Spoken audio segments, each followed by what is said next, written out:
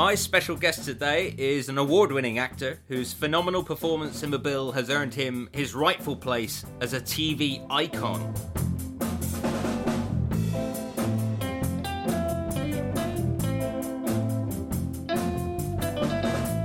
There's a lot to celebrate today because I'm walking the beat down memory lane with a true legend.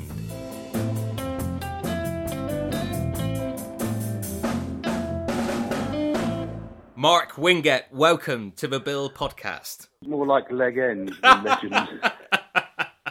Thank you so much, Mark. I can't tell you how excited I am to be talking to you. Pleasure, Oliver. Pleasure. Before we go back in time, I'd love to ask you about your recent work on a new play by John Hales called The Response. Yeah, that was very, very interesting. Basically, the premise of the play is set in 2006, just after, a few months after the bombing, the 7/7 bombings of the Tube. And it's 4 white extremists who have kidnapped some Muslims and are going to behead them on tape. They are going to perform an atrocity.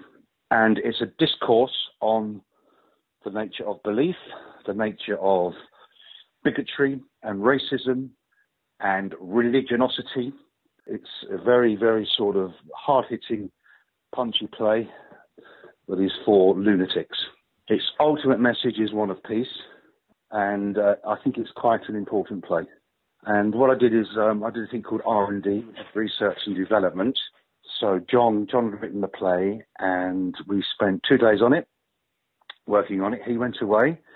He rewrote parts that we'd kind of suggested because of our input. We came back, we worked another 2 days on it, and then we performed it 3 times. Did a thing called a rehearsed reading. And the response to the response was quite extraordinary, you know. Where it goes from now, I'm not quite sure. There's plans to take it on tour. Yeah. To tour it, or John, who is a screenplay writer, what he would ultimately like to do is make a TV series of it. And there's 8 characters in it, each episode concentrating on one of the characters. Funnily enough, I play. It's a great. I mean, it's set during the England-Sweden match. I think it's the Euros. Yeah, in the Euros, down in the basement of this derelict pub. So there's a correlation there between sort of fanaticism and what's fanaticism, what's support, what's acceptable, what's not acceptable. It's a very interesting play. It's a very interesting play which looks at lots of different aspects, uncompromising, and it's hard to watch. But that's not a bad thing in the theatre. Not that it's not entertaining. It's just very uncomfortable. And what happens is we did a blind poll. The first question was, I want everyone to shut their eyes so nobody can see who's voting. Did anyone agree with anything these extremists said? And about 40% of people did. Wow. Which is kind of an extraordinary kind of sort of reaction. But of course, I mean, there's 2 sides to every story. And these people are just taking it sort of 12 steps too far. What I admire about you is the fact that on one hand you could be making a blockbuster movie, and on the other you're supporting a brand new play with a rehearsed reading. You still seem to love your profession.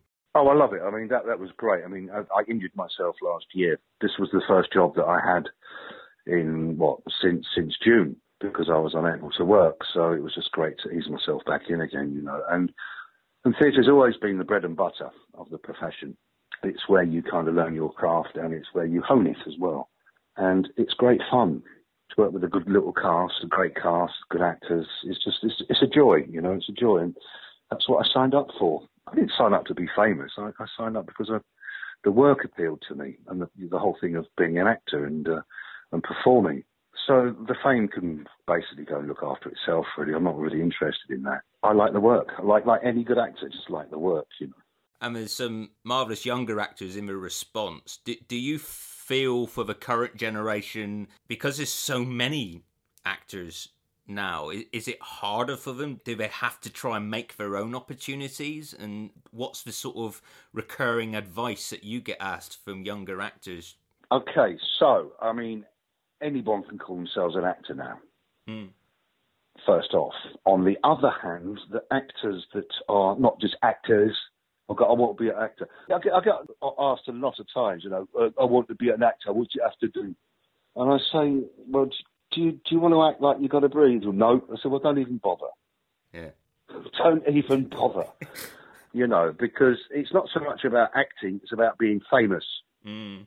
But the young actors these days are so much more sorted than we ever were when I was their age, They have a real business acumen to them and a real professionality. I mean, if I was starting out my career now with my sort of past behaviour, I'll probably last about 6 months, My advice is just stick at it, just stick at it, just do it. The great thing about today is it's more democratic. I mean, anyone can make a film. You can edit a film in your kitchen. Yeah. So anyone, there's a lot more outlets, the platforms out there. I mean, the classic ones, Netflix, which is doing all the good work. They've got some extraordinary. They've got some turkeys on there, but they've got some extraordinary series on there as well. I love that interruptive technology. I love that terms, and they've interrupted the business. And the big firms, the terrestrial channels, have been very, very slow to catch up. If you think that the BBC invented the iPlayer and streaming, they should be miles ahead, but they're not. And, maybe that's because they are a government, a branch of the government. They've only recently set up BBC Worldwide, which is their independent commercial channel. If they'd done that 15 years ago when they invented streaming, I mean, the BBC. So it's about, but Netflix used to be Love Film, of course. Yeah. Which, used to get your DVDs through the post. What a fantastic thing streaming is. And actually, the technology's improved now. You can get HD quality images on your television through streaming.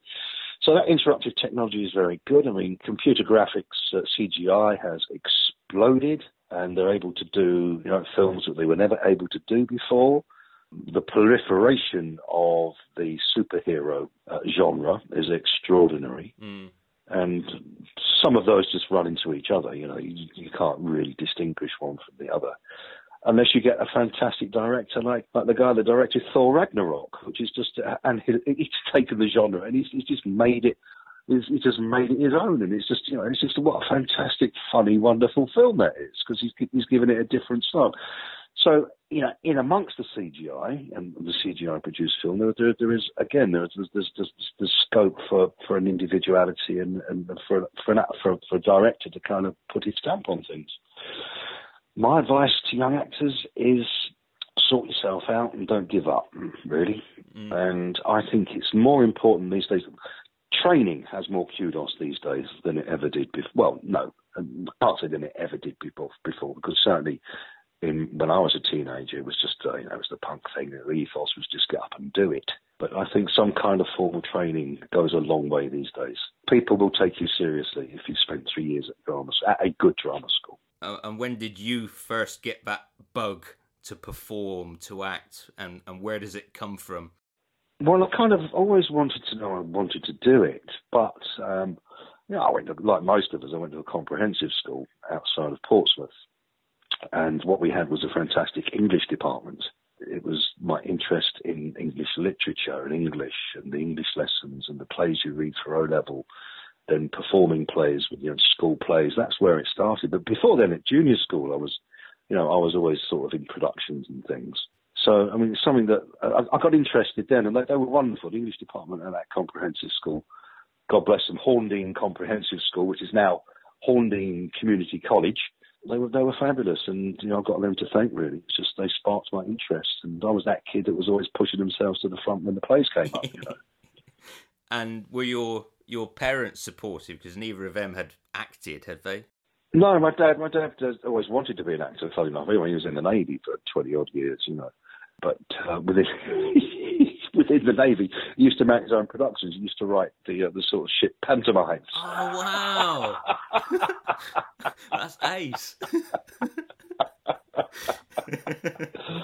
So there's a theatrical bent in my family, as it were, But there's no one that precedes me. And my daughter, funny enough, has now gone to drama school, and she wants to be an actress, much to my chagrin. But who am I to say that she can't do it, So yeah, there's nobody around. When I was 13, this happened back in prehistory. When I was 13 years of age, I went into I had the obligatory school careers officer came round, and she made me fill in this multiple choice question. I said I wanted to be an actor. She just laughed at me. She laughed. She just laughed at me. So she made me fill in this multiple choice question. And the best thing that I would be suited to doing was to be a zookeeper.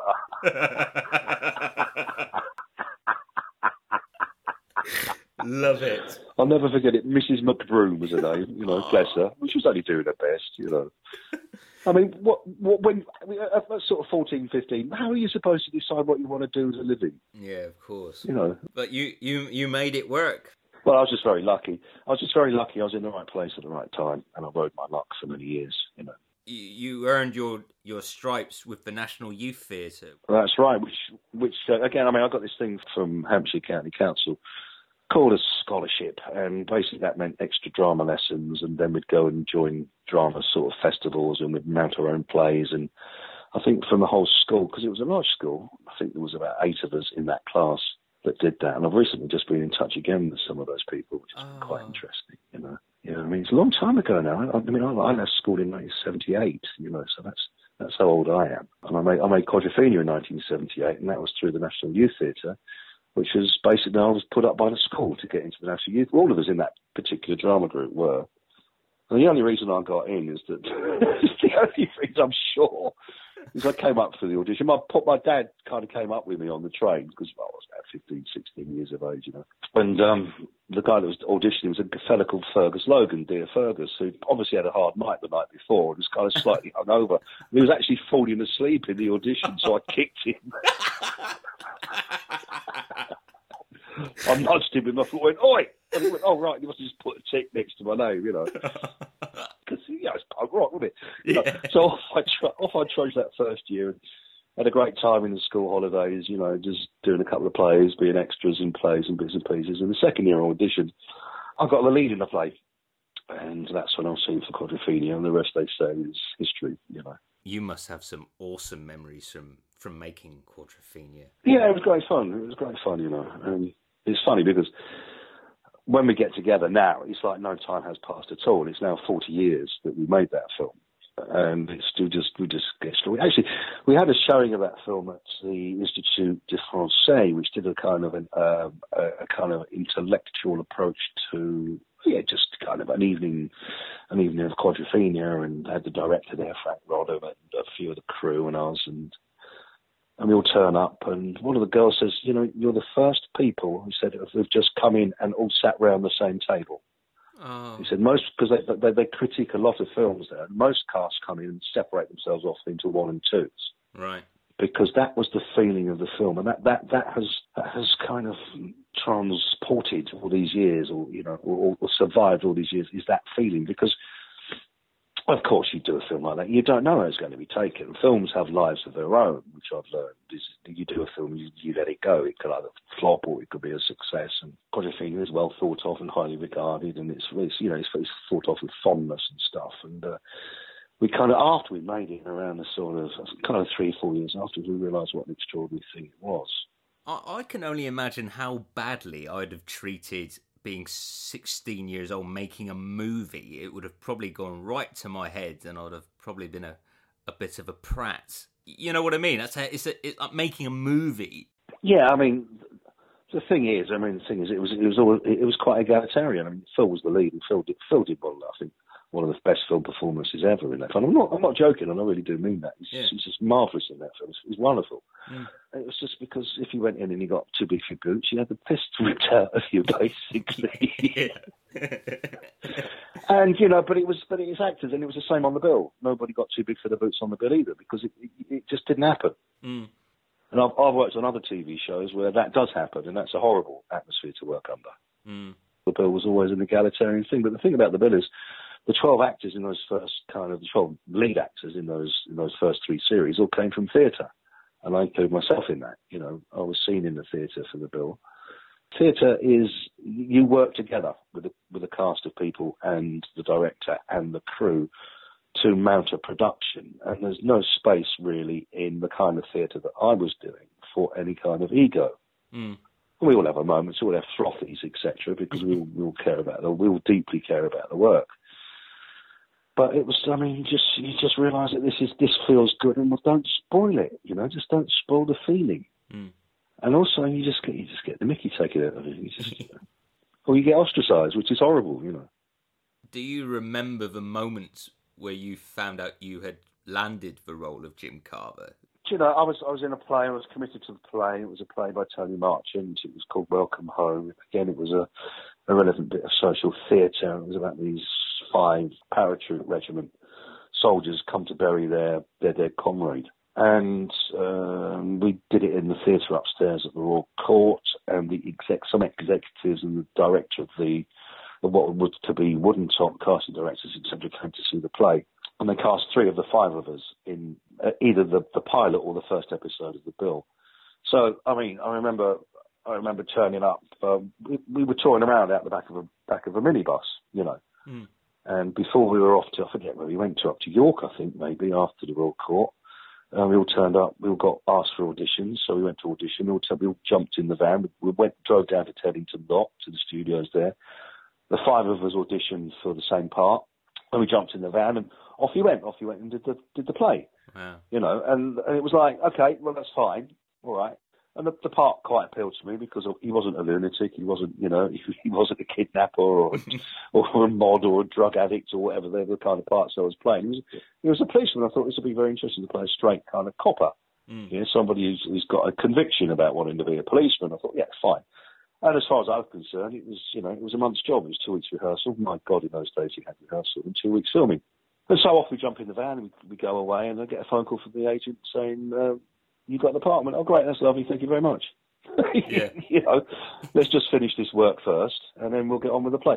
Gary Olsen was in the play with me, and he was in Woodentop, and so was Bob Pugh was in the play with me, and he was in Woodentop. We came from that one play they saw. Wow. The 3 of us. Then it all went quiet, and then 6 months later they said we're going to make a 12-part series. Now, I was committed to the play, and the play was being mooted to be filmed by the BBC, and I wanted to make a film for the BBC. I didn't really want to go and do the first series of the bill. Wow, right.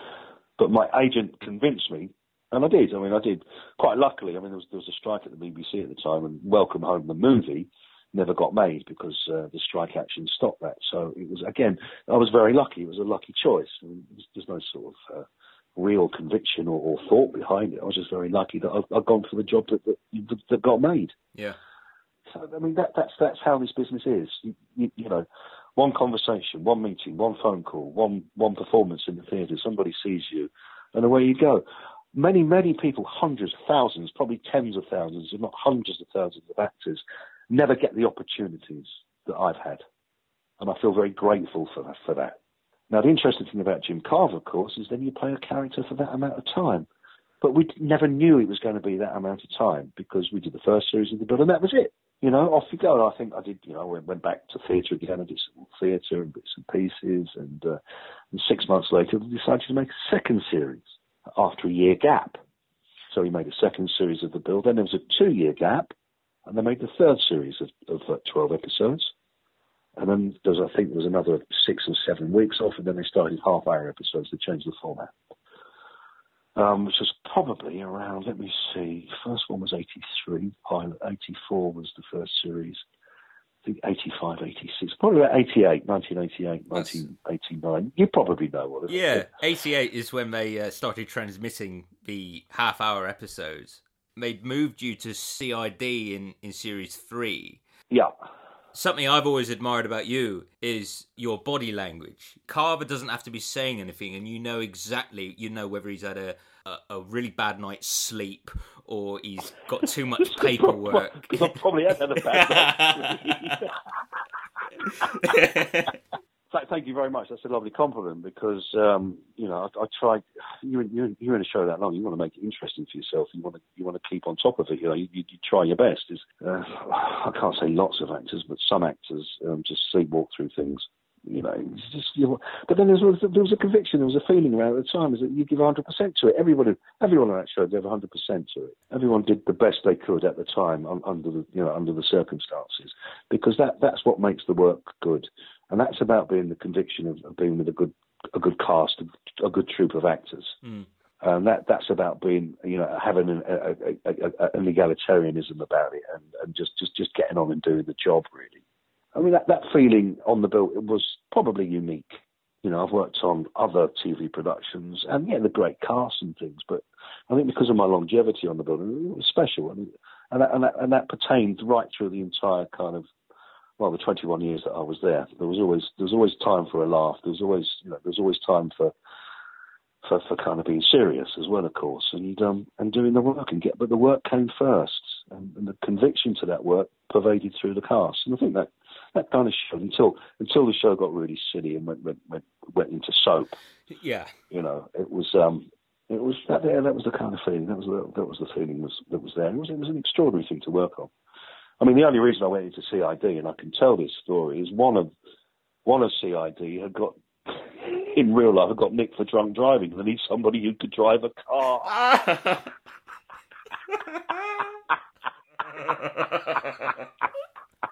Wow. So I used to go out with Rick Rickaby, who was the action vehicles, who was the police vehicle man, driving around Ladbroke Grove. He was giving me driving lessons, So then I went and got my licence. It's the only reason I got a driving licence is because of a certain actor got a conviction. Wow. I did a shot once. It just passed. I hadn't even passed my test. It was called Blind Alley's Clogged Roads. I remember it distinctly because they had to have. So I was on a provisional licence. They had to have somebody with a full licence in the car with me. So they put the poor old runner who had a licence, they put her in the footwell of the car. Out of shot while I was driving, hacking this car around the streets of Ladbroke Grove just to make it legal. That was the kind of show the film was, And in that episode, you have a terrific chase sequence through the underground. You grab this mugger and it's all in one wonderful take. It must have been so exciting. Yeah, especially when you didn't have a full licence. Yeah. Wouldn't happen these days, of course. Health and safety. Yeah. The bill is littered with those stories. I laughed out loud reading, I think it was the Bill Annual of 2000, where you talked about doing an episode on location and you're waiting for some drugs to be flushed down the loo. Oh, that one. I remember that distinctly. It was horrible. It was in Ladbroke Grove, and there I am with the hands, down, open the manhole cover, like sort of 12 foot down with the hands up. There's somebody gone to the toilet. So I've got a handful of what. The glamour of showbiz. Yeah. What I love about you, I mean, it's lovely little moments, and you can give a line so much. It's hard for me to describe it, but I'll do an example. There's an episode in Series 4, it's called Homes and Gardens, and there's an old couple who've had their garden vandalised. Right. And Carver says, well, how would it be if I came down and looked at the garden? And the old boy says, what for? And you just say, well, sir, I am a detective. and it's for this wonderful way that you have of spelling out the preposterous. And it harks back to my favourite line of yours in Quadrophenia. You're having sex and Phil Daniels says, what are you doing, Dave? And you say, what does it look like? Yeah. Is that something within your own sense of humour that you like to bring out? Quadrophenia was an extraordinary team because most of it was improvised. So I mean, we knew what we had to do in the scene, and we worked on it, and we kind of improvised a lot of those kind of lines. But the bill had room for scope for that as well, especially in the early days before we became so sort of busy on the bill. A lot of at least the first couple of series, a lot of that was improvised, or you certainly had an input. I mean, you had a great input on the bill anyway as one of the kind of main cast. Yeah, you could change lines and scenes. You come in for a day's work and you kind of get the first scene of the day out, and you go, well, actually, you look at the scene and you go, actually, physically, I can't be here, so I'd have to teleport through a wall. So we have to fix this line here. So and then you go, well, I wouldn't say that this way. I'd say it this way. Maybe I would say this here. Mm. So we'd have a little discussion about it. Those line changes would be taken to the producer. This is, as it happens, to the producer, and then the script department who would okay the changes. It happens in minutes, Yeah. And then we would come back and we would perform the scene that we had just worked on. Yeah. And sort of not improved it, but put it into maybe a vernacular or maybe to make it clearer. That was the input as an actor on the bill. That was the kind of the freedom that you had. I've worked on other shows where the lines are set and you have to say those lines because they've done a camera script and it's 5 cameras and they've already worked out where they're going to film that line. On the bill, of course, it was single camera, so there was a lot more flexibility there. And I just worked on a film where I wasn't allowed to put any of that in because the producer didn't want him to have these funny lines. I was playing a gangster, and I don't know if it's going to work or not because I wasn't allowed to put any humour into it, which I found frustrating. But I thought, fine, if that's something, all right. Then you go, okay. So I managed to do a couple of takes with a few, funny lines in it, whatever, or just, crack sparkling one-liners. But if that's what she wants, then that's what she's going to get. And I know that if I argue this point, I'm just going to go argue it until I'm blue in the face, which was a little bit disappointing, because what you want to do, you give any actor their salt, they want to make the lines themselves, but they must be kept in check. You got to bounce it off your director or your producer. And she said, this is what we want. This is how we've written the part. And this is how it's going to be done. And all I can say is, well, okay, fine, all right, I will do it your way, and try and find a way through that way. Yeah. On the bill, there was a lot more latitude, a lot more freedom to kind of work on stuff, and a lot of the humour in the bill comes from the individual actors with their input, basically. So there certainly was an input, especially with the older characters. And what we used to say is that, people like myself and Trudy and Eric Richard and Chris Addison as Burnside, we are the custodians of our characters. We knew our characters more than a new director, for example. And not that there'd be any kind of sort of real discussions or heated debates or whatever, but you'd just say, well, maybe I wouldn't say that here. I'd say it like this. And you go, yeah, well, that's fine. Well done. Thank you. Yeah. So there was a trust built up between the directors coming in and the actors that imbued the characters, because we knew how the characters were informed. We knew them inside out. And I think it's like that on any of the large shows. There's parts of you which seep into the character anyway, so, and that is particularly prevalent on something like the soaps because of the expedience that they're made is that you've probably not got time for big acting, so it becomes about behaviour.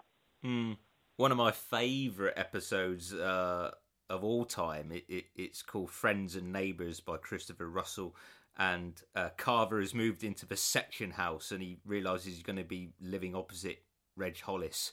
Right. And so he goes out and drowns his sorrows with Ted Roach, and you and Tony Scannell, between you, deliver one of the best comedic examples of drunk acting I've ever seen.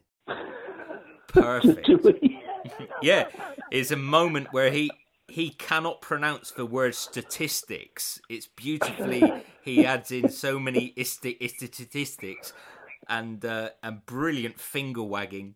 And every time we cut back to you, you're both getting more and worse for wear. And then it's Carver's first night in the section house and he's bringing Ted back with him, who then falls asleep on his bed. But then first thing in the morning, Tony Scannell's like waking up bright as a button. Jim, come on, we gotta go. He's got a hunch, and you're going out at like 5:30 in the morning, those early fantastic characters who just loved the job. It was about nicking villains and wonderful comedy that you share so many lovely scenes with Kevin Lloyd.